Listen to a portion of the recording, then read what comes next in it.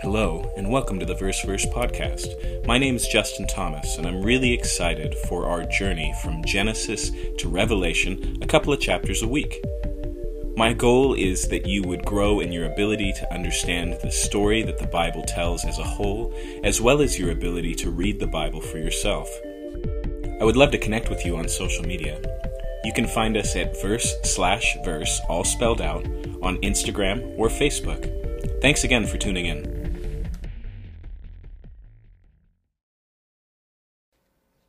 The transition between 1 Kings and 2 Kings is basically seamless. Things pick up right where we left them. But I want you to notice that verse 1 as we begin mentions something and then just leaves it alone. And so it says here in chapter 1, verse 1, after the death of Ahab, Moab rebelled against Israel.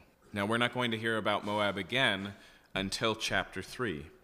But as we've seen is often the case, the narrators of Hebrew literature spin a story out to its final conclusions and then double back and catch us up to speed. And so we've been following the end of the rule of Ahab, and that's where chapter 1, verse 1 picks up with the death of Ahab.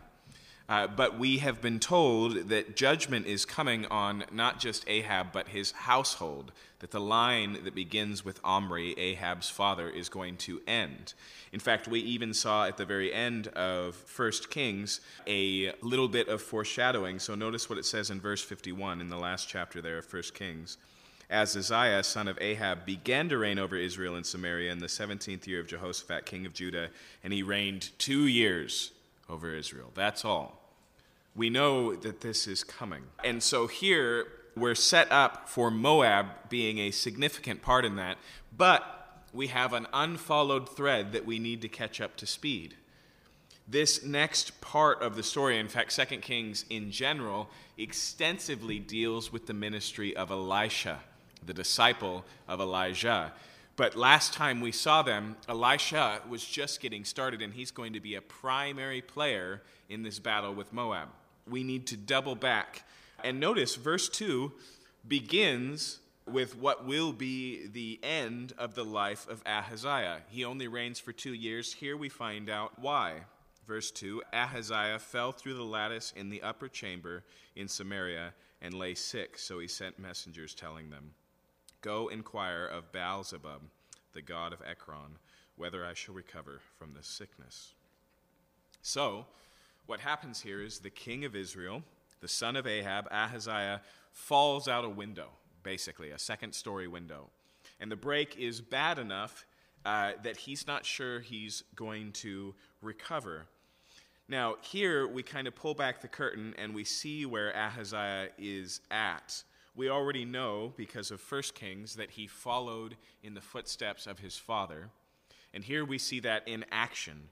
Because in order to discover if he will live or die, he goes to inquire of Ekron, that's a Philistine city, of Baal in one of his titles. You see, the gods in the ancient Near East were not just worshipped, but they were worshipped in specific orientations in specific places. Now, the name here, Baal-zebub, most commentators believe is actually a Jewish interpolation, because Baal-zebel would be our prince Baal, but Baal-zebub is the lord of the flies. Okay. Interestingly enough, it's also the name Pharisees used to criticize Jesus' exorcism ministry, saying he does so by the power of Baal-zebub. And so it becomes kind of this personification of the devil himself. But most likely here, this title has been twisted by our author, as we've seen with Mephibosheth and a few other places where divine names for other gods are twisted into being critiques of the gods. But nonetheless here, as Ahaziah is following in his father's footsteps in the worship of Baal, and so he sends to inquire of the temple of Baal in Ekron to see if he will live. But, verse 3, the angel of the Lord said to Elijah the Tishbite, arise, go up to meet the messengers of the king of Samaria, and say to them, is it because there is no God in Israel that you are going to inquire of Baal-zebub, the god of Ekron? And so notice here, as they're on their way, God speaks to Elijah and sends him to intercept them. Okay? I would imagine, and this is speculation, but based on the way royalty has functioned throughout history, the sickness, the illness, the physical problems that Ahaziah has going on right now are probably being kept quiet. Okay? Because they're a threat to his rule. He's in a place of weakness.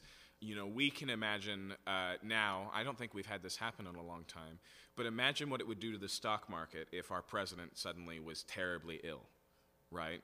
Those types of shifts and changes can be very problematic. And so, second here, of course, Ahaziah doesn't go looking for Elijah's input on this. But God directly interferes and heads off the messengers on their way to Ekron. And so he says, go and ask them this question, why are you going this long distance? Is there no God of Israel that you can inquire of? Right? He's directly challenging this continued devotion to the wrong God here. And then he adds, verse 4, now therefore, thus says the Lord, you shall not come down from the bed to which you have gone up, but you shall surely die. Okay, and so he says, no, you're not going to survive this. And I want you to read that as what it is. It's both a fulfillment of judgment on the family of Ahab, and it's also a get your house in order, don't expect to recover from this act of patience. Effectively here, Ahaziah gets a warning that he has very little time. You know, in that sense, it's a gift, but of course here it's also a confrontation. And so, verse 5, the messengers returned to the king, and he said to them, why have you returned? And why does he even ask that question? It's because Ekron is 70 kilometers away, and it's been 15 minutes, and here they are back already, right? He knows that they haven't arrived yet, so he says, what are you doing here? Verse 6, they said to him, there came a man to meet us, and he said to us, go back to the king who sent you, and say to him, thus says the Lord. Is it because there's no God in Israel that you are sending to inquire of Baal-zebub, the god of Ekron? Therefore you shall not come down from your bed, of which you have gone up, but you shall surely die. Now, we just read that, didn't we? We need to remember here that the Hebrew narratives often engage in repetition to make a point, okay? And the point clearly here is we've got a contrast again with the word of the Lord and the, potential appeals to Baal. And so here the king hears it for himself. In verse 7, he said to them, what kind of man was he who came to meet you and told you these things? Now, most likely here, he's not vetting the likelihood of what's about to happen, but he has a sneaking suspicion he knows who's involved, okay? And so he asks here, who told you this? Verse 8, they answered him, he wore a garment of hair with a belt of leather about his waist. And he said, it's Elijah the Tishbite. Then the king sent to him a captain of 50 men with his 50. Okay? And so his response to this is, okay, now that I've identified who he is, I'm going to send 50 armed soldiers with their captain out to get him. And I think that number is significant, not in the numerology sense, but it's significant in the sense this is a sizable force to arrest an old man, is it not? The point is here that this captain and his men are showing up hostilely.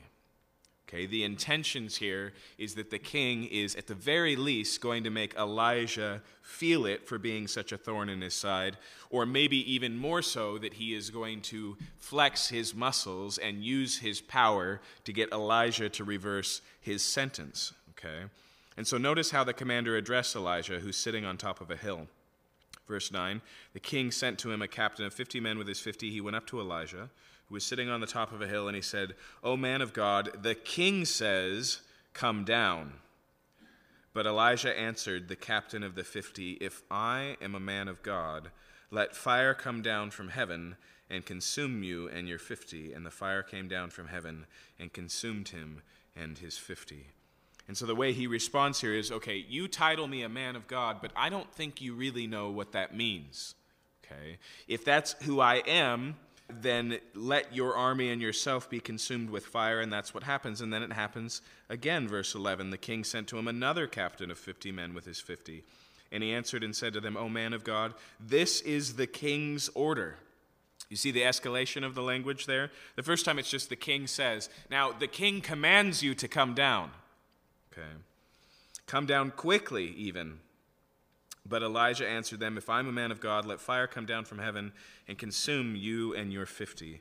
And the fire of God came down from heaven and consumed him and his 50. Again, the king sent a captain of a third 50 with his 50. And the third captain of the 50 went up and came and fell on his knees before Elijah and entreated him, O man of God, please let my life and the life of these 50 servants of yours be precious in your sight. You see the difference here of the way his understanding reflects the definition of man of God? With the others, it was just a title. In fact, to some degree, it was an accusation, right? It was a criminal charge. For this man, he understands the authority structure, how these things works, and he approaches recognizing that he, this soldier, this commander, is at the beck and call of the king, and therefore in a difficult place. Okay? He needs to fulfill his master's orders, but that also puts his life at risk, and so he comes not just respectfully, but appealing that the prophet would see their lives as precious. He explains why, verse 14, Behold, fire came down from heaven and consumed 2 former captains of 50 men with their 50s, but now let my life be precious in your sight. Then the angel of the Lord said to Elijah, Go down with him, do not be afraid of him. And so notice, when the king says, Elijah doesn't listen, but when the Lord speaks to him, he responds, and so he arose and went down with him to the king.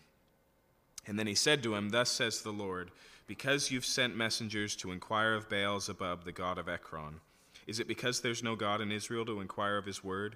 Therefore you shall not come down from your bed to which you have gone up, but you shall surely die.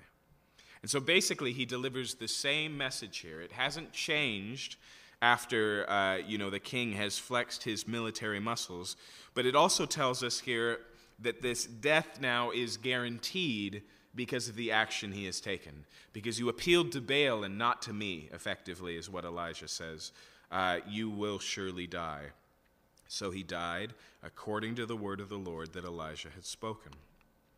Now there's an occasion in the Gospel of Luke where the disciples, thinking of this story, have a conversation with Jesus. It happens in Luke chapter 9. And you should know that at this point in Luke's Gospel, it's fresh following Jesus' transfiguration. In fact, his transfiguration appearing with Elijah himself and Moses, shining like a light before them. It's Jesus' revelation that he really is the Christ. He identifies himself, finally says, yes, that's who I am. All of this has just happened. And so what happens here in chapter 9, verse 54, as Jesus is moving along in verse 51, when the days drew near for him to be taken up, he set his face to go to Jerusalem, and he sent messengers ahead of him who went and entered a village of the Samaritans to make preparations for him. But the people did not receive him because his face was set towards Jerusalem. And when his disciples James and John saw it, they said, Lord, do you want us to tell fire to come down from heaven and consume them? Clearly here, they're thinking of the story that we just read. In fact, some manuscripts add, as Elijah did. Those manuscripts aren't as old and they aren't as reliable as the newer and few manuscripts that do mention that. And it makes sense, doesn't it, that a scribe would have added that in the margin. Hey, this is just like Elijah. And it slowly drifted into the text. But either way here, that's clearly what they're thinking of. They think, oh, this town has disrespected you. Let's do like Elijah did. Let's bring about judgment and have them be consumed with fire. But verse 55, he turned and rebuked them. Now, you may have an extra sentence there. It has the same manuscript issue that I mentioned. It's in some newer manuscripts, but our oldest and best manuscripts don't have it, where he basically says, do you even know what spirit you are of? I didn't come to destroy, but to save. But even if those aren't the actual words of Jesus, and I think they're probably not, it is dead on with the sentiment of Jesus' rebuke here. You see, we need to understand the difference in age here, and side note, let's remember that Elijah here is dealing with the people of Israel, the witnessing the works of God, familiar with the covenant, heritage in the Exodus people of Israel, okay? Not your average, distant, unknowing pagan, okay? But more importantly here, Jesus rebukes his disciples because they're off base. They don't understand the difference in Jesus' ministry. Now, Peter himself, one of the disciples, does come to understand this. And so for us as Christians to see the shift in mentality here, it's helpful to read out of 2 Peter. Peter here, one of Jesus' disciples, he's talking about the age that we find ourselves in as Christians, the age that Peter was alive in, the age that we're still alive in today. 2 Peter chapter 3, he says this in verse 7, "But by the same word," that's the word that led to the flood in the context, "by the same word the heavens and the earth that now exist are stored up for fire, being kept until the day of judgment and destruction of the ungodly." Okay, so Peter looks forward and he sees judgment, he sees fire. Verse 8, "But do not overlook this one fact, beloved, that with the Lord 1 day is as 1,000 years, and 1,000 years is 1 day. The Lord is not slow to fulfill his promise, as some count slowness, but is patient towards you, not wishing that any should perish, but that all should come to repentance. But the day of the Lord will come like a thief. Then the heavens will pass away with a roar, and the heavenly bodies will be burned up and dissolved, and the earth and the works that are done will be exposed." In other words, he says we're currently existing in a time of God's patience. Okay? And so the period that inaugurates with Jesus is a time of invitation. As Peter mentions the flood there, that works pretty well as an illustration. There is a time when the floods have not yet come, when the doors to the ark remain open, when the invitation is standing. So our ministry then is not one of judgment, even of those who seek our harm. Consider, if you will, with me, the ministry of Jim Elliot.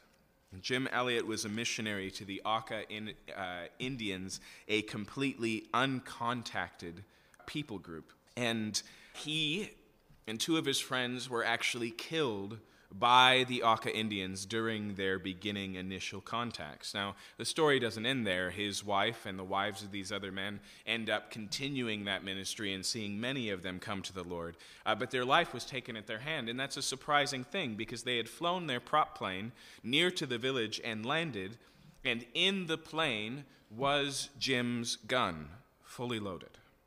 Okay. Now remember, this is an uncontacted people group. In terms of technology, a gun should have provided plenty of safety.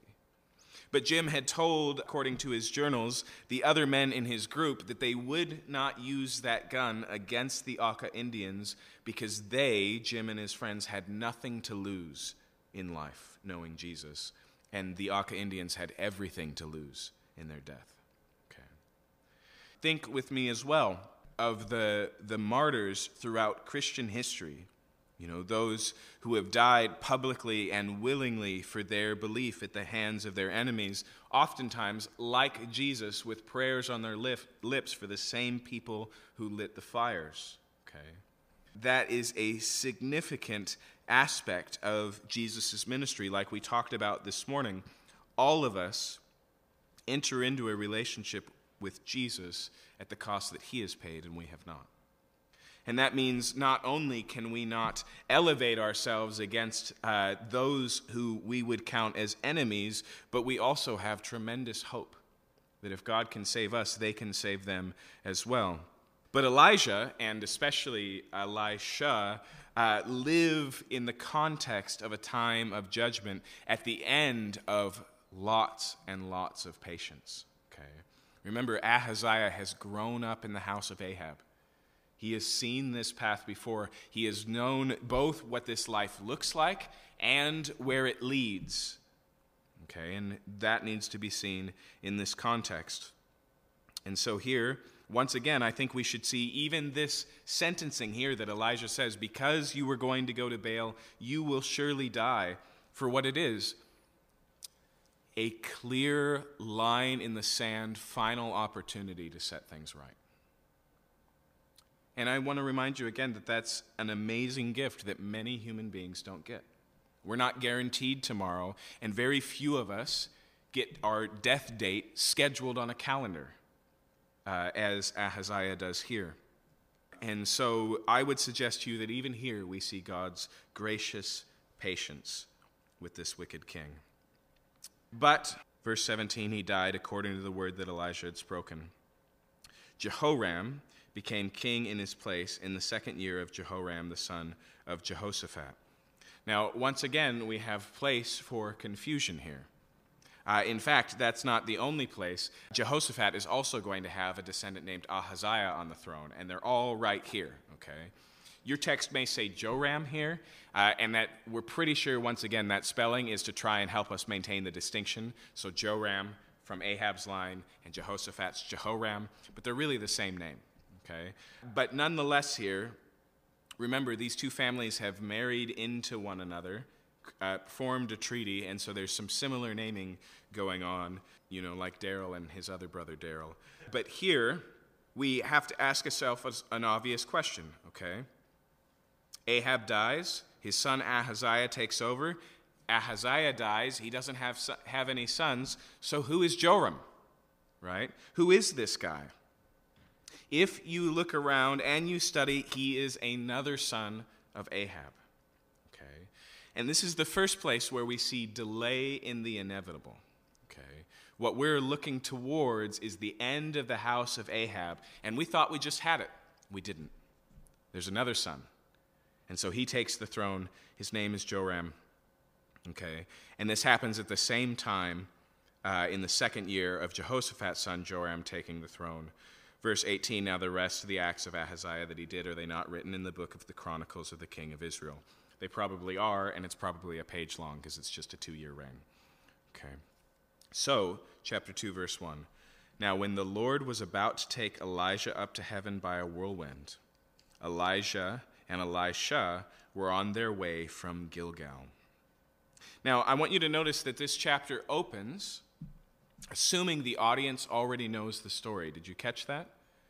He's spoiled the most exciting part of what we're about to read. He says, now right before Elijah was taken up in a whirlwind, and then he lays out the context, okay?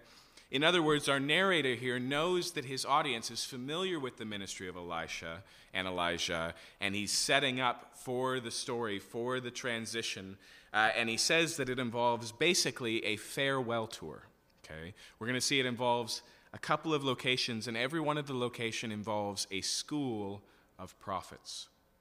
Now, in 2 Kings, these schools of prophets are going to be a significant part of the story, a significant part of Elijah's ministry. He oversees a group of people who identify themselves as prophets, a school of prophets, but it begins in the ministry of Elisha.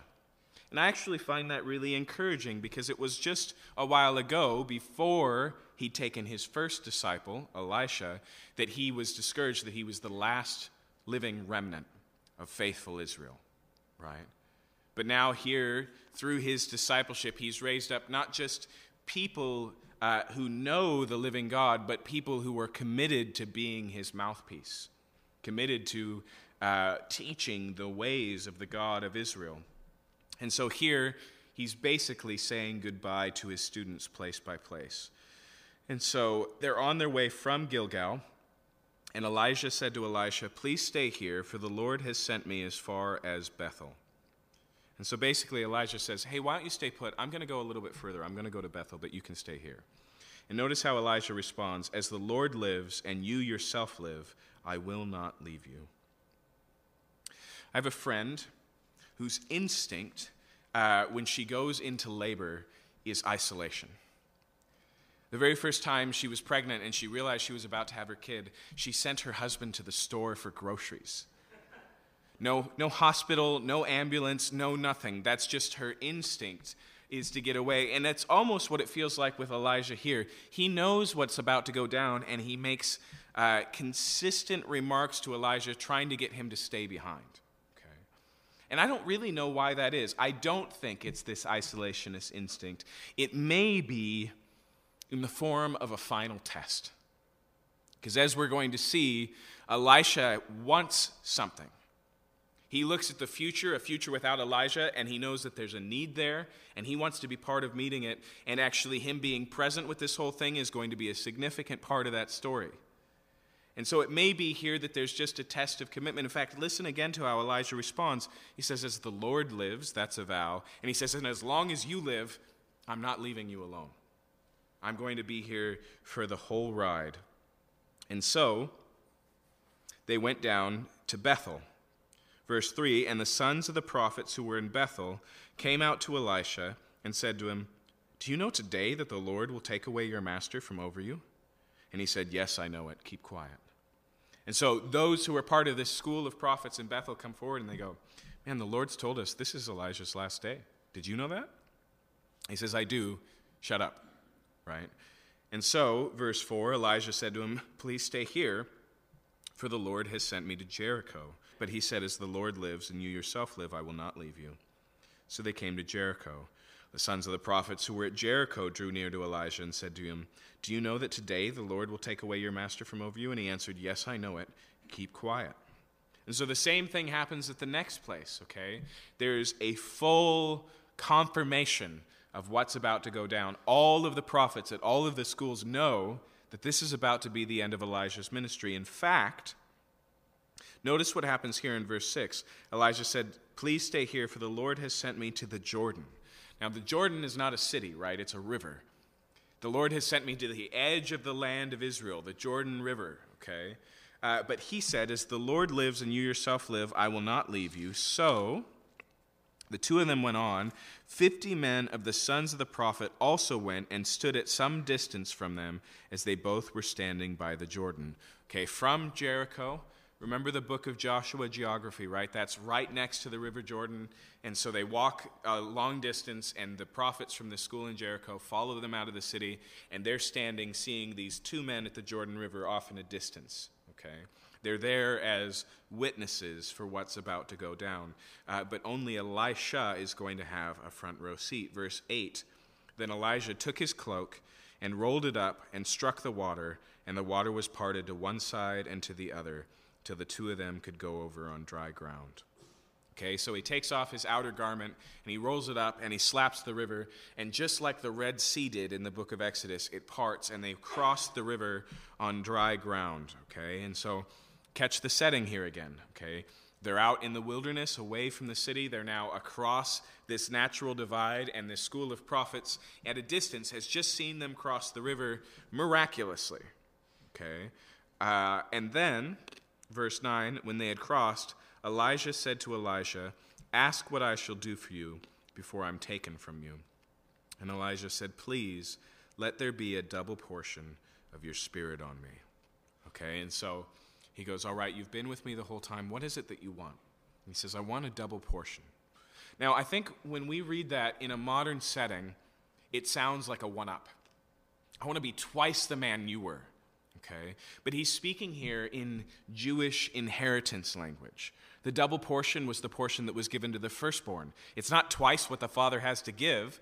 It's 2 times larger than anyone else. It's the largest portion of the inheritance, right? And so if you had a brother and your father divided it between you and you were the oldest, you got the double portion, you'd have 2/3 of the inheritance. If like Judah and his family, the sons of Jacob, you had 12 brothers, then it would be 2/24 of the inheritance. That's not right. That's not even close. It'd be 2/13, there we go, of the inheritance. And everybody else would get, okay? And so what he's saying here is not that he wants to be greater than ever. He's saying, I want to be your successor. I want to step into the family business. I want to take over your role. I want to continue your ministry, okay? Now, remember, Elijah knows that's what's supposed to happen. Elisha may not, but God told Elijah directly, I have a plan. It involves you appointing 3 people. Your successor, Elisha, these Jehu, and this king, right? These 3 men are going to be how things are carried out. But here we find that through the training and the ministry and the close quarters here, that's where Elisha's heart is. He wants to be Elijah's successor. But I want you to notice when he says double portion here, he makes it explicit. Double portion of what? Of your spirit. Okay. He knows effectively that what he needs for his calling, he doesn't have. He needs what God has given Elijah. He needs the Spirit of God to work in and through him in a significant way. Okay, and so this is what he asks for. Now, verse 10, he said, "You've asked a hard thing." Now, I think it's worth pointing out there the significance of what that is. We need to understand that the ministry of Elijah is incredibly unique. Okay? There's lots of prophets in the Old Testament. There's 50 of them sitting across the river. They do not have what Elijah has. Their ministry isn't the way Elijah's ministry has been done. There are prophets who write significant parts of our Old Testament. There's the prophet Agabus in the New Testament who rightly predicts both the arrest of Paul and the coming of a famine. They do not have what we're talking about here with Elijah, right? His ministry is unique. One thing that we can't do as Christians or as believers in the God of the Bible is identify with Elijah's ministry as if this is normal and normative, right? He is serving a significant purpose at a particular period of time. But nonetheless, he says here, you ask a hard thing, but, he says, if you see me as I'm being taken from you, it shall be so for you. But if you do not see me, it shall not be so. He says, if you actually see what's about to happen, take that as evidence that God has granted your prayer. Okay? And so, verse 11, they still went on and talked. I don't know why, but I love those two little words there. They still went on and talked, right? These are the sweet and final moments of a master and a disciple, knowing at any minute he's going to be away. Who knows what they talked about? But Elisha did. He probably remembered the rest of his life. But as they were talking, behold, chariots of fire and horses of fire separated the two of them, and Elijah went up by a whirlwind into heaven. It's a little bit snooty here, but I want you to notice exactly what goes down, okay? It is not that a chariot of fire swings down, swings low, if you will, and Elijah just hops in and travels off. What it actually says here in the Hebrew is that suddenly, this cavalry rushes between them of fire, okay? Horses and chariots together, and they're suddenly separated. There's a distance. And while this is happening, like being cut off by a passing train, right, with one on the side and one on the other, a whirlwind comes and takes Elijah away, okay? That's what happens here. And so Elisha does see this go down. And so he says in verse 12, he saw it and he cried, my father, the chariots of Israel and its horsemen. Now, he's probably not there saying, I've seen chariots and horse. He calls out here to the chariots of Israel and its horsemen. Most likely he's talking about Elijah. Okay? He's saying, you were the armies of Israel. You were the strength of Israel. You were the power of Israel, and now you're gone, right? And he saw him no more. Now, Elisha marks the pages of Scripture as being unique, only on par with one other biblical character, which is Enoch in the book of Genesis, who don't have usual death experiences, but are just taken. That's the same language that Genesis uses. In Genesis, it says, and Enoch walked with God, and he was not, for God took him. Okay, the word that Bible teachers sometimes use is translated. But I don't find that to be relatively clear on what it means. But that's because we really don't know what it means. Okay. But nonetheless, what happens here, just like the ministry of Elijah, the close of it is unique. And so notice here, the tail end of verse 12, Elisha took hold of his own clothes and tore them in two pieces.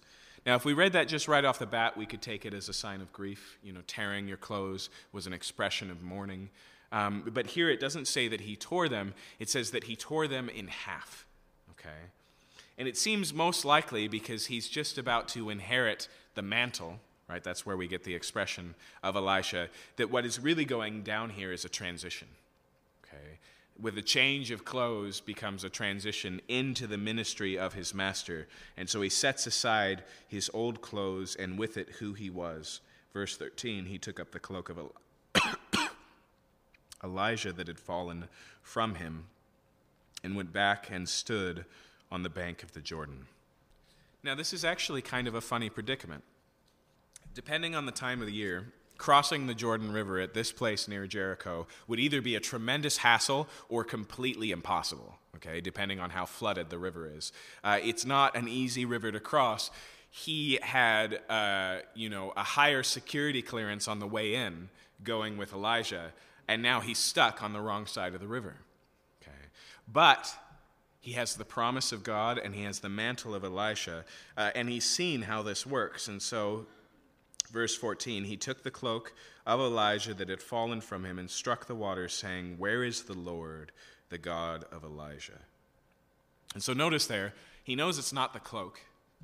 He knows it's not the man. It's the God of Elijah. That's who he needs to operate. And so he calls on God, and God answers here in the same way that he did with Elijah. When he had struck the water was parted to one side and to the other, and Elijah went over. Okay, so now Elijah knows that he knows, but that's not all. Because remember, he has an audience, right? We don't know very much about these schools of the prophets, except for the fact that they were in different places, that at least this one had 50 people, and that Elijah was their leader, okay? We don't know if there was any other hierarchy or how it went or anything. But here, they have an eyewitness evidence of this transition. They've all known it was coming. God had spoken apparently to many of them and said, Elisha's last day on earth is today. They see Elisha and Elijah cross the river, and only Elisha comes back, and he does it in the same way, taking on the mantle of his master, striking the river, walking across on dry ground. So verse 15, when the sons of the prophets who were at Jericho saw him opposite them, they said, "The spirit of Elijah rests on Elisha." They know what it means. They understand the significance. Okay, and so now the ministry has effectively transitioned. It's passed from one hand to the other. But since this is also the close of the life of Elijah, let's just pause for a second. And I think there's a few different ways to think about Elijah. First, we should see that his ministry runs very parallel to Moses. Okay. In fact, in the Transfiguration, it's Jesus, Moses, and Elijah who are speaking together. Okay. But also, in the same way that Moses' ministry transitions to Joshua, so also Elijah transitions to Elisha. And those transitions are normal. I know your boss at work has probably gone through a similar transition. The reason why it matters here is because God sets up a work, and he starts with one, but he calls him to hand off to the other, right? And so God has told Elijah that his ministry isn't going to finish with his life. It will finish with the life of Elisha, okay? In fact, Elisha and Joshua are basically the same name, one using the name for God that's more broad and general, El, God saves, and then Joshua, the Lord, Jehovah saves, okay? And so their names are very similar. Like Moses, we're going to see here this school of prophets goes looking for the body of Elijah and can't find it. Remember, the end of Deuteronomy says that God personally buried Moses and nobody knows where, okay? Like Moses begins this time with Israel, so Elijah begins the time of the prophets. This school of the prophets leads to the ministry to Israel for the rest of this duration. But also, when we think of Elijah, we should think of the New Testament person of John the Baptist. Okay? And the reason we do so is, like Elijah is a forerunner of Elisha, right? He's just setting up the pieces. So John operates in the New Testament, and he does so prophetically. Okay, turn with me really quickly to the book of Malachi. Malachi is one of the last prophets to speak in the days of the Old Testament. And so it's much after the ministry of Elijah, and there's not much after the ministry of Malachi in the Old Testament. Okay, that's why it's a fitting close of our Bible. But as he looks forward to what God is going to do in Israel, he says in chapter 3, verse 1, "Behold, I send my messenger, and he will prepare the way before me." Okay? That's one half of the language that John uses to self-identify himself. You remember when the Pharisees come out and they go, "Who do you say that you are?" He says, "I'm the messenger who prepares the way before," and then he draws from Isaiah as well, "who makes his path straight," right? But also, notice what it says in the next chapter here, in chapter 4, verse 5, at the very end of the book. "Behold, I will send you Elijah the prophet before the great and awesome day of the Lord comes." Okay. Now, this expectation from Malachi that before God did his next great work, Elijah the prophet would come, was so significant in the mind of Israel that when Jesus asks his disciples, "Who do people say that I am?" they give multiple answers, right? Well, some say you're the prophet. Some say you're Jeremiah. And then one of them they say is, and some say you're Elijah. Why? Because Malachi said we should be looking for Elijah.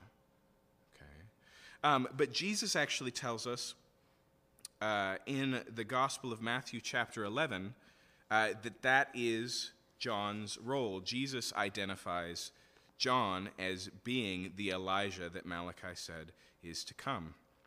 Chapter 11 here, in verse 11, Jesus says this, "Truly I say to you, among those born of women, there has risen nobody greater than John the Baptist. Yet the one who's least in the kingdom of heaven is greater than he. From the days of John the Baptist until now, the kingdom of heaven has suffered violence, and the violent take it by force. For all the prophets and the law prophesied until John." Okay. And so basically he says here, in the same way that Elijah takes this precedent as the first prophet, John takes it as the last. As I often say, even as we've been going through this, every other prophet somewhere in their message says he's coming. He's coming. John is the one who gets to say he's here, right? That's part of the greatness of his role. He gets to see with his eyes and proclaim with his mouth the arrival of the promises of God in Jesus. Okay, but notice what he says in verse 14. "If you are willing to accept it, he is Elijah who is to come." And so he says, in a significant way, he is Elijah. Now, if you read your Gospels closely, there's another place where people ask John and they go, "Are you Elijah?" And he says, "No." Okay, Jesus here answers in such a cryptic way, doesn't he? He says he is if you want him to be. What does that mean? Why does he say that? You see, one of the things you have to understand about the coming of the day of the Lord in the Old Testament that we encountered in the book of Malachi is that when we get to the days of Jesus, we discover that that day is bifurcated, right? That Jesus has come, but he's also coming. Jesus came the first time, and he comes as a minister of reconciliation, to die for sins, to offer peace, to inaugurate that time of God's patience. But the next time he comes to bring judgment. This is why many people believe that when we get to the two prophets we find in the book of Revelation, in the last days on earth leading up to the return of Jesus, and suddenly one of them is a divine pyro, like Elijah was, calling down fire from heaven, they go, maybe that's the other Elijah, and maybe it's just another person standing in like John did, who's Elijah-esque. Or maybe, since Elijah never died, and it's appointed for all men to die, and then the judgment, maybe he's basically being stowed on ice, forgive me the illustration, until God needs him, okay? Which is why some people believe the other prophet, who happens to be, honestly, Moses-esque, okay? His forte prophetically is plagues, okay?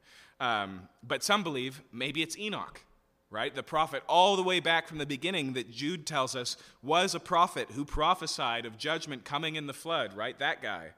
Maybe it's him who also did not die, but is being preserved for this later time. That's why I suggest to you that Jesus says, you can take the Elijah you choose, but in doing so, you take the Jesus you choose. The Jesus who comes offering salvation freely and willingly at his own cost, or the one who Paul says who has been appointed to judge the living and the dead. Okay. So, Elijah is a significant character and becomes a linchpin that reaches back in time and connects us with the beginning of Israel under the leadership of Moses and forward to the coming of Jesus. Okay, here we get the transition to his ministry. Now notice this in verse 15 again. When the sons of the prophets who were at Jericho saw him opposite them, they said, "The spirit of Elijah rests on Elisha." And they came to meet him, and they bowed to the ground before him. And they said to him, "Behold, now they are with your servants, 50 strong men. Please let them go and seek your master. It may be that the Spirit of the Lord has caught him up and cast him upon some mountain or into some valley."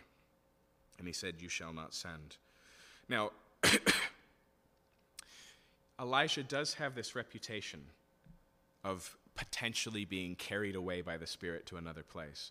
Remember, that was the concern of one of the king's servants who came, and he's like, "I'm right here, I'm staying right here." And he's like, "Forgive me for saying so, but you have a tendency to disappear. So would you do me the favor of just coming with me directly to the king?" Right? It makes us think of Acts chapter 8, when Philip is ministering to the Ethiopian eunuch, leads him to Jesus, gets out of the chariot, baptizes him, and then suddenly is caught up and finds himself in a city miles away. Okay? But more likely here, they're not looking for Elijah in case he's alive.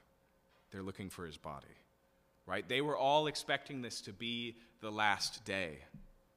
But as we would want the body of a loved one for our own mourning, because the Jewish standard practice of burial is a significant one that's bound up in the promises that God has given Israel. Remember, even when Joseph dies in Egypt and Jacob before him, they say, "Hold on to our bodies," right? They take advantage of the Egyptian technology to mummify them so that when they get to Israel, they can be buried there. Okay, it's a significant thing. That's probably what they're after. They all saw the whirlwind. They're just wondering if he was just thrown a great distance and can be recovered. Okay, but Elisha says no. Verse 17, when they urged him till he was ashamed, he said, "Send." And they sent therefore 50 men. In 3 days they sought him, but they did not find him. And they came back to him while they were staying at Jericho, and he said to them, "Did I not say, don't go?" Basically, he said, "Look, I tried to tell you what just happened. There's no remnants of. That's not what went down, right?" And so now they know from their own investigation. Verse 19, now the men of the city said to Elisha, "Behold, the situation of the city is pleasant, as my as my Lord sees, but the water is bad and the land is unfruitful." Okay, so remember, they're in Jericho, and they say, "Look, this is a beautiful place we've settled in, but there's something wrong with the water, and it's causing all of the crops to be bad." And when it says unfruitful there, it means that it's miscarrying, and that's probably the land, but it might be the women or the livestock, because it's the only time we encounter this word being used of plants, okay, miscarrying. But either way, the water is toxic, and so it's making it impossible to live there. And so verse 20, Elisha said, "Bring me a new bowl and put salt in it." So they brought it to him, and he went to the spring of water, and he threw it in, and he said, "Thus says the Lord, I've healed this water. From now on, neither death nor miscarriages," there's that word again, "shall come from it." So the water has been healed to this day, according to the word that Elijah spoke. Okay. And so here the citizens of Jericho come and they go, "We've got this problem." They recognize that Elijah is now Elijah's replacement, and he handles it. And it has the same marks that we always see.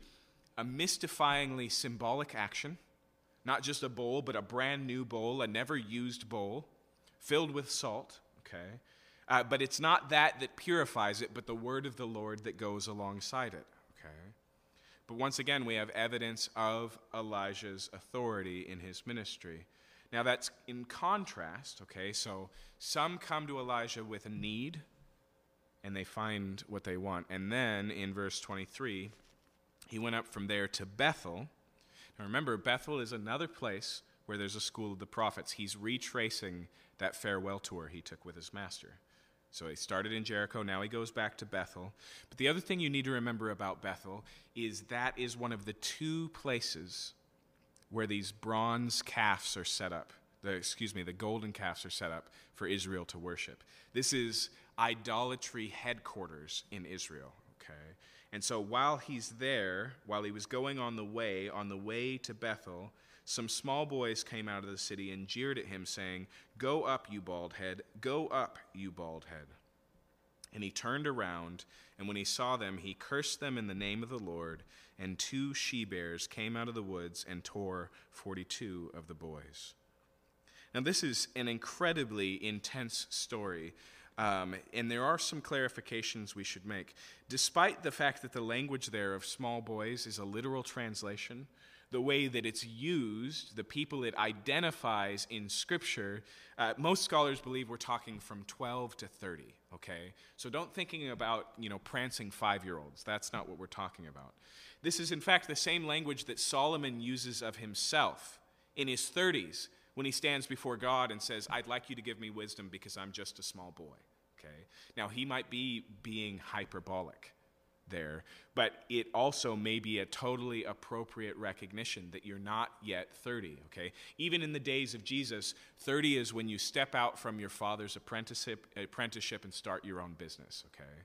It's a significant transition. This refers to the age before that, okay? So most likely these are young men, okay? Second here, when it says go up your bald head, there's 2 options, okay? Either Elijah just has a hair problem, okay? And so they're just making fun of the fact that he's bald. Or it may be that, that this baldness is self-induced and has to do with being part of the school of the prophets, okay? Like the monasteries that involve a tonsure, right? When they cut their hair, and it's literally just a shameful haircut. Do you guys understand that? That's what a tonsure is supposed to be. It's to strike at your vanity by giving you just the world's ugliest haircut. And so you shave from here up, completely bald, and you grow long right here, okay? It may be that this is an insult phrase for the prophets as a whole, okay? Now, understanding those things doesn't remove the severity of this reality, and I want to add one more thing here, that Elijah's response is to curse them in the name of the Lord and not to physically wreak havoc on them, right? Okay. These bears that come out are clearly an act of judgment, but not Elijah's act of judgment, God's. Okay. And that's the thing is, when we get uncomfortable with the judgment we find in the Bible and stories like this, eventually we're going to have to connect that with our understanding of God. You push back far enough, behind every layer, behind every veil, eventually you're going to get back to the fact we're going to have to deal with God. Okay. Now, the second thing we need to understand is in context, this is directly related to, laid right aside what we just saw, okay? So Jericho, historically not a likely place to find faithful believers, comes to this brand new prophet with a need, and it's instantly met, okay? And here they come in criticism and rebuke and mocking, and that reaps judgment. And like I said, this is Bethel, okay? And so wherever these young men come from, they're probably well acquainted with and fully engaging in the idolatrous cult that was set up by King Jeroboam years and years and years ago. Okay. There's another thing we need to add here. You cannot understand Elijah's ministry without recognizing that it is a ministry of judgment. That's what he's here for, to finish the work that Elijah started. In fact, go back to 1 Kings 19. Remember here, Elisha has been on the run because he feels like the work's not done yet, and he's the only faithful, and so if he dies, it's all over, right? That's his concern. And notice what God tells him in verse 15. The Lord said, "Go, return on your way to the wilderness of Damascus. When you arrive, you shall anoint Hazael to be king of Syria, and Jehu the son of Nimshi you shall anoint to be king over Israel, and Elijah the son of Shaphat of Al-Manoah you shall anoint to be prophet in your place." Listen to this, verse 17. "And the one who escapes from the sword of Hazael shall Jehu put to death, and the one who escapes from the sword of Jehu shall Elijah put to death." Okay. His ministry was to be the fulfillment of the judgment that was coming on Ahab's palace, Ahab's family and the people of Ahab, because they had wholeheartedly gone after Baal. Okay?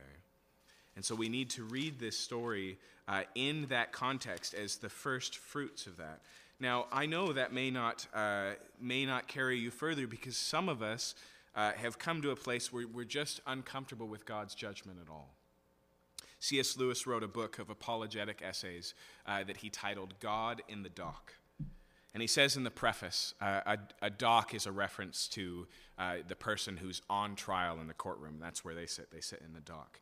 And he says that cultures preceding the modern age all over the world saw us in the dock, right? The big question was, how is it that we can avoid the judgment of God or the gods or whatever?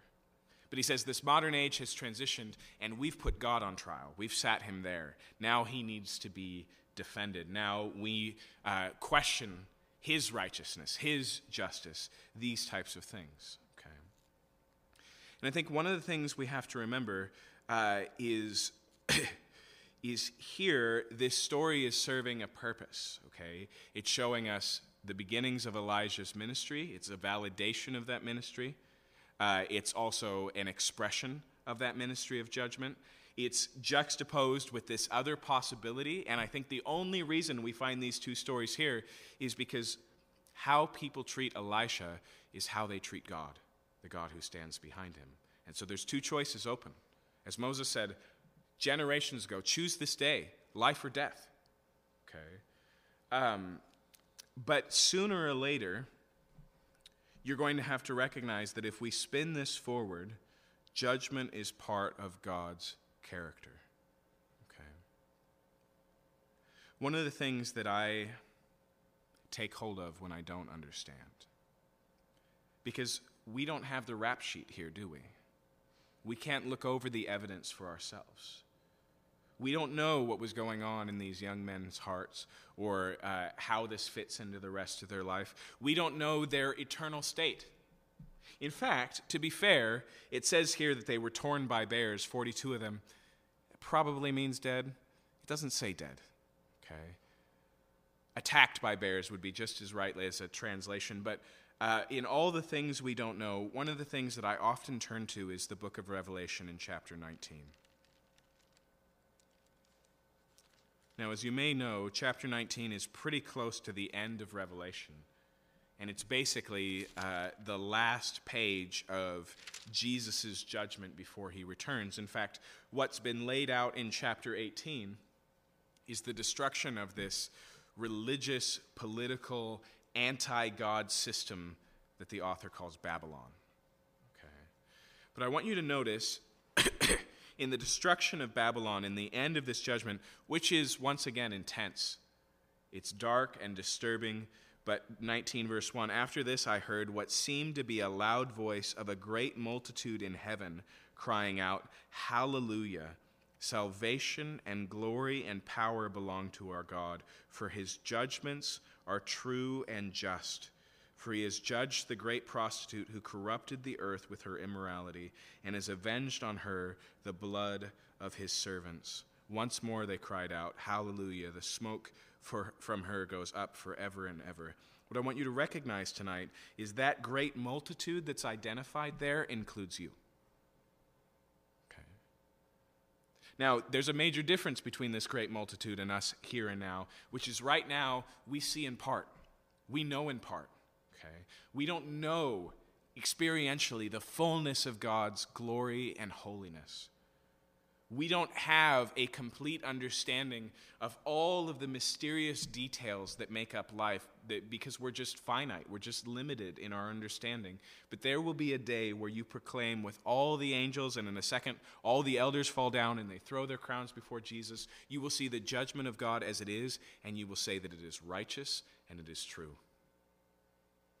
In fact, it will cause you to say, Hallelujah, praise be to God. Okay.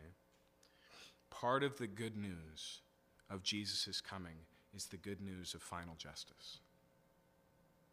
And in a society that has life relatively easy, it can be easy to forget that that's good news. If you're a victim of genocide like Miroslav Volf, not so much, right? For him, he understands, he gets, he knows, like the martyrs who are under the altar a few chapters earlier who cry out, "How long, O Lord, until you bring justice for the sins committed against your people?"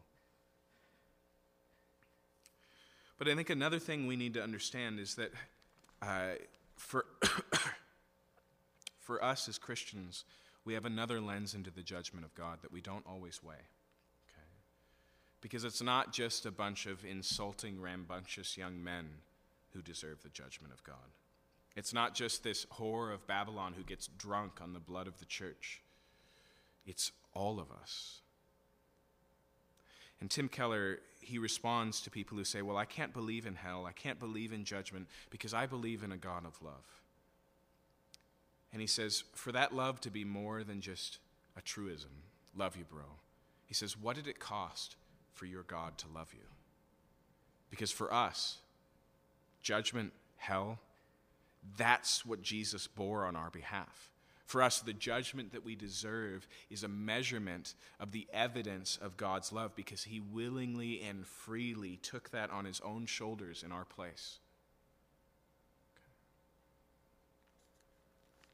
Before we move on, let me just finish with the words of C.S. Lewis. In The Problem of Pain, he has a chapter on hell. And he says this. He said, "I said glibly a moment ago that I would pay any price to remove the doctrine of hell. I lied. I could not pay 1,000th part of the price that God already paid to remove the fact. And here's the real problem. So much mercy, yet still there is hell. In the long run, the answer to all those who object to the doctrine of hell is itself a question. What are you asking God to do? To wipe out their past sins? At all costs, to give them a fresh start, smoothing every difficulty and offering every miraculous help? But he's done so on Calvary. To forgive them? They will not be forgiven. To leave them alone?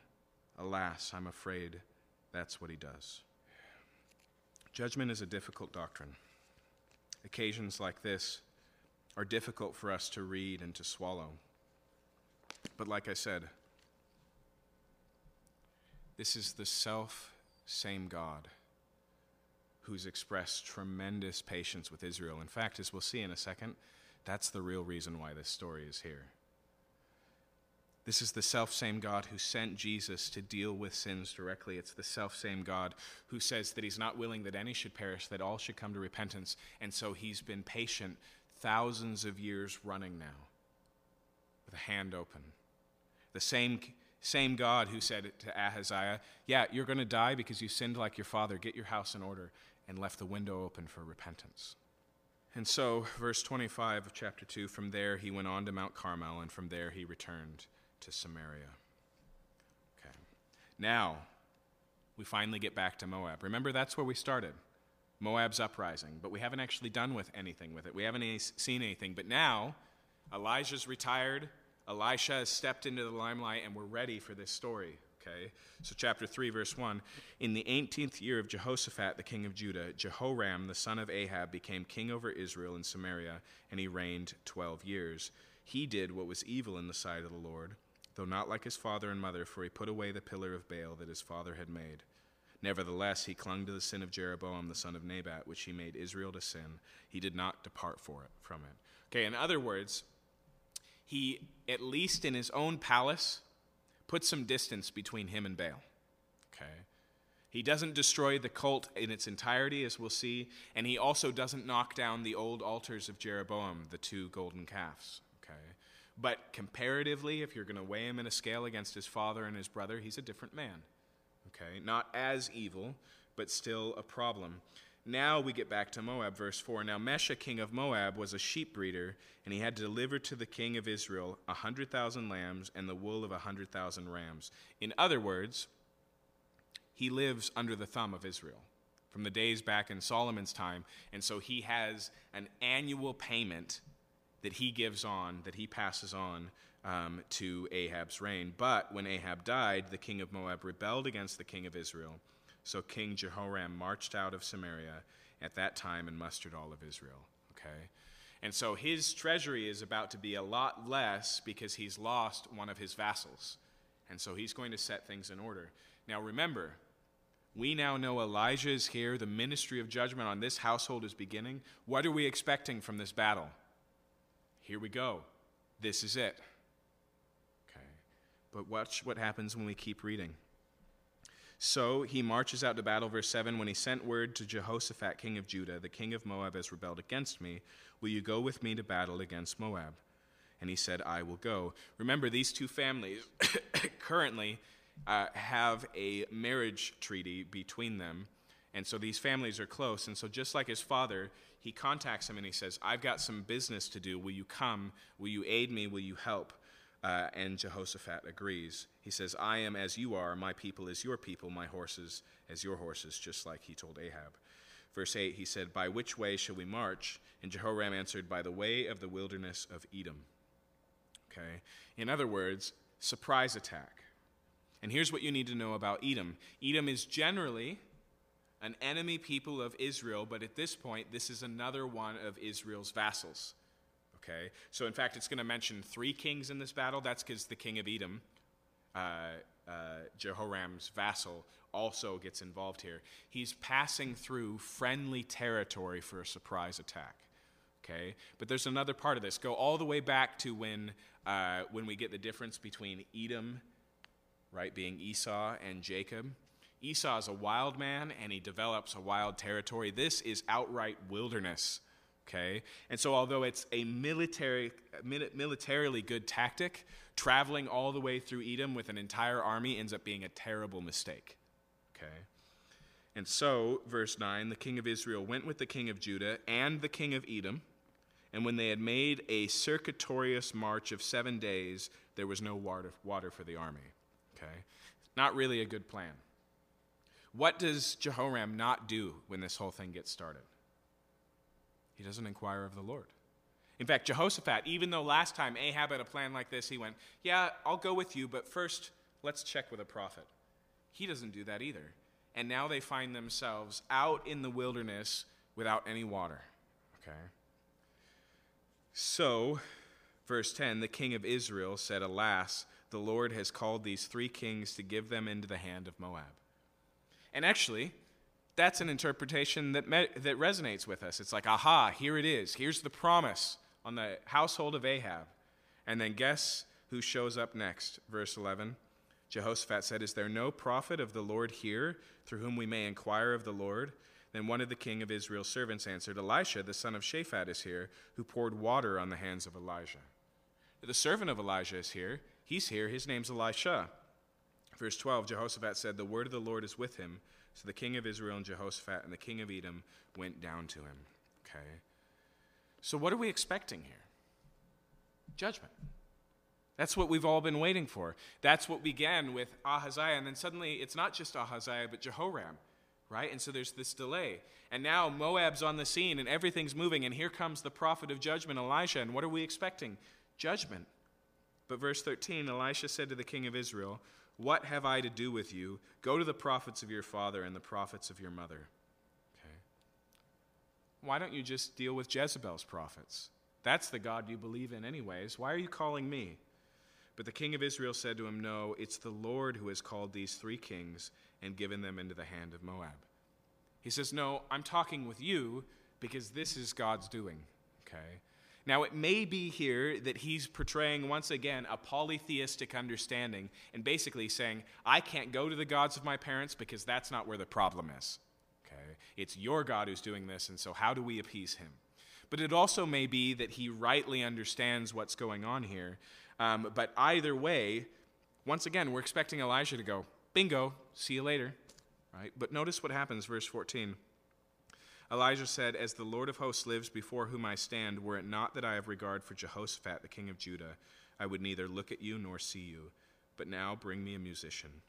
When the musician played, the hand of the Lord came upon him. So he says, normally I wouldn't have anything to do with you and your family. But since the king of Judah is here, send for a harpist. And the harpist begins to play, and somehow that brings about the hand of the Lord on Elisha, and he begins to prophesy. Verse 16. He said, thus says the Lord, I will make this dry stream bed full of pools. For thus says the Lord, you shall not see wind or rain, but that stream bed will be filled with water so that you shall drink, you, your livestock, and your animals. This is a light thing in the sight of the Lord, and he'll also give the Moabites into your hand. And so he says two things here. He says, first off, God's going to miraculously provide water. You're not going to see any rain. It's just this dry riverbed is going to run with water again, okay? And then second, he said also he's going to give you the victory over Moab. Remember, that's surprising. It's not what we're expecting to happen here. But I think in what God does here in the valley, not only do we have evidence that they're going to carry in the battle tomorrow to have the courage that God's going to give them the victory, but it's also a demonstration of what God can do with Israel right now. Israel is a dry wilderness, a place of death. God can turn it to streams. He can bring about revival even here if they will have it. Okay. And so, verse 19, he says, you'll attack every fortified city of Moab, every choice city. You'll fell every good tree and stop up all the springs of water and ruin every good piece of land with stones. Okay, and so notice here, they're not going to conquer Moab to take it for themselves, but they are going to make it unlivable. That's what all these things are talking about. Verse 20, the next morning, about the time of the offering of the sacrifice, behold, water came from the direction of Edom, till the country was filled with water. And so all of a sudden, there's just a flash flood, and the rivers run full again, enough to quench the thirst of the army. But notice it does something else as well. Verse 21, when all the Moabites heard that the kings had come up to fight against them, all who were able put on armor, from the youngest to the oldest, and were called out and were drawn up at the border, okay? A national draft, everybody on board, okay? Verse 22, when they rose early in the morning and the sun shone on the water, the Moabites saw the water opposite them as red as blood, okay? And so as the sunrise comes up, this valley that's generally a desert and dry bone in this season, there's a river running through it, but the sun reflects in it like it's a river of blood. And they wrongly interpret that in verse 23. They said, this is blood. The kings have surely fought together and struck one another down. Now Moab to the spoil. They go, oh, there must have been some sort of inner turmoil, and so they've slaughtered one another, and now we can just take advantage. We'll do a little bit of cleanup. There's probably a few soldiers left, and then we'll have everything in their camp to spoil. But verse 24, when they came to the camp of Israel, the Israelites rose and struck the Moabites till they fled before them, and they went forward, striking the Moabites as they went. Okay, they're unprepared to find an entirely prepared, thirst-quenched army down there, and so they turn tail and run. And just as Elijah said, they begin to knock them back. Verse 25, they overthrew the cities, and on every good piece of land, every man threw a stone until it was covered. They stopped every spring of water and felled all the good trees, till only its stones were left in Kir-Hareseth, and the slingers surrounded it and attacked it. Okay, and so for most of the land, just like if a city had a really bad squatter problem, and so they just demoed all the buildings, that's what they do with the land of Moab, until there's only one stronghold left, and all the remnants of the Moabs are gathered in it. And so the slingers are slinging stones at the people on the wall. And then verse 26, when the king of Moab saw that the battle was going against him, he took 700 swordmen to break through the opposite of the king of Edom, but he could not. Okay, he spots what he thinks is a weak link in the chain. He takes the remnant of his army, only 700 left, and he tries to just force through them so that he can get out, but he can't. Okay, so now he's trapped in the city. Verse 27, he took his oldest son, who was to reign in his place, and offered him for a burnt offering on the wall. Okay, so this is human sacrifice. It's his own son. This is a standard practice of the god Chemosh, which is the god of Moab. Okay, and he's basically offering his son up for salvation. Okay, now notice it says that he does it on the wall. That means that this is public. Okay, it's not done in some secret chamber. It's out there, not just for the people of Moab, but for all of Israel to see. And it says, there came a great wrath against Israel, and they withdrew from him and returned to their own land. Now that's not a very detailed conclusion. It's actually kind of surprising. We're expecting Moab to be completely wiped out, and then after this sacrifice, Israel turns tail and goes home. And all we're told is that there was a great wrath against Israel. Okay. Now, here's what it clearly doesn't mean. It doesn't mean that the sacrifice worked and then, the god of Chemosh started fighting back. Okay. It may mean that the soldiers were so stirred up by this tremendous sacrifice that they started to fight back tooth and nail. It may also mean that they were so disturbed by what they saw that they just leave. Okay. But either way, the thing to recognize is that there's a remnant of Moab still standing, and that Israel has had a pretty tremendous victory, and that the king of Israel, who's a son of Ahab, is still on the throne because God has provided a victory. Okay. Even in this household, we find patience. We find time. And so that's where we'll pick up the story, and that's where the story will play out. We're going to be looking for this ending, the end of the household of Ahab, for quite a while, actually. So let's pray and close. Father, you've given us something greater than this victory of the wilderness of Edom. You sent your Son, and he bled, and our enemies, the devil and his minions, looked on that and saw that as a victory, as if humanity was left to the spoil, but it was actually that was their defeat. And Lord, that's so much more profound because it was while we were still sinners you died for us. It was a gracious and loving act, neither deserved, nor even after years of knowing you have we earned it.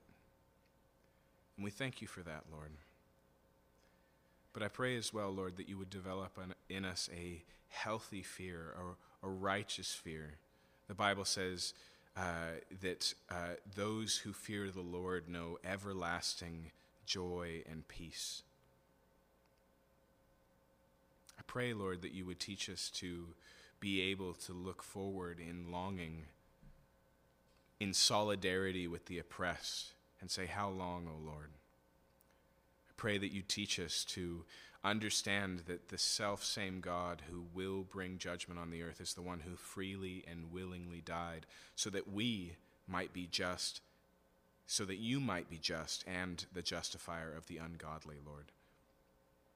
I ask, Lord, that we would be willing to withhold judgment on you, to cover our mouths and not speak, to surrender and say, Lord, we don't know what to do with this, but where else would we go? You alone have the words of eternal life.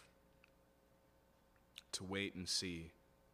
And we entrust to you, Lord, your justice, your goodness, your righteousness that will wipe away every tear, that will reverse every evil deed, that will set right a universe that's gone terribly wrong.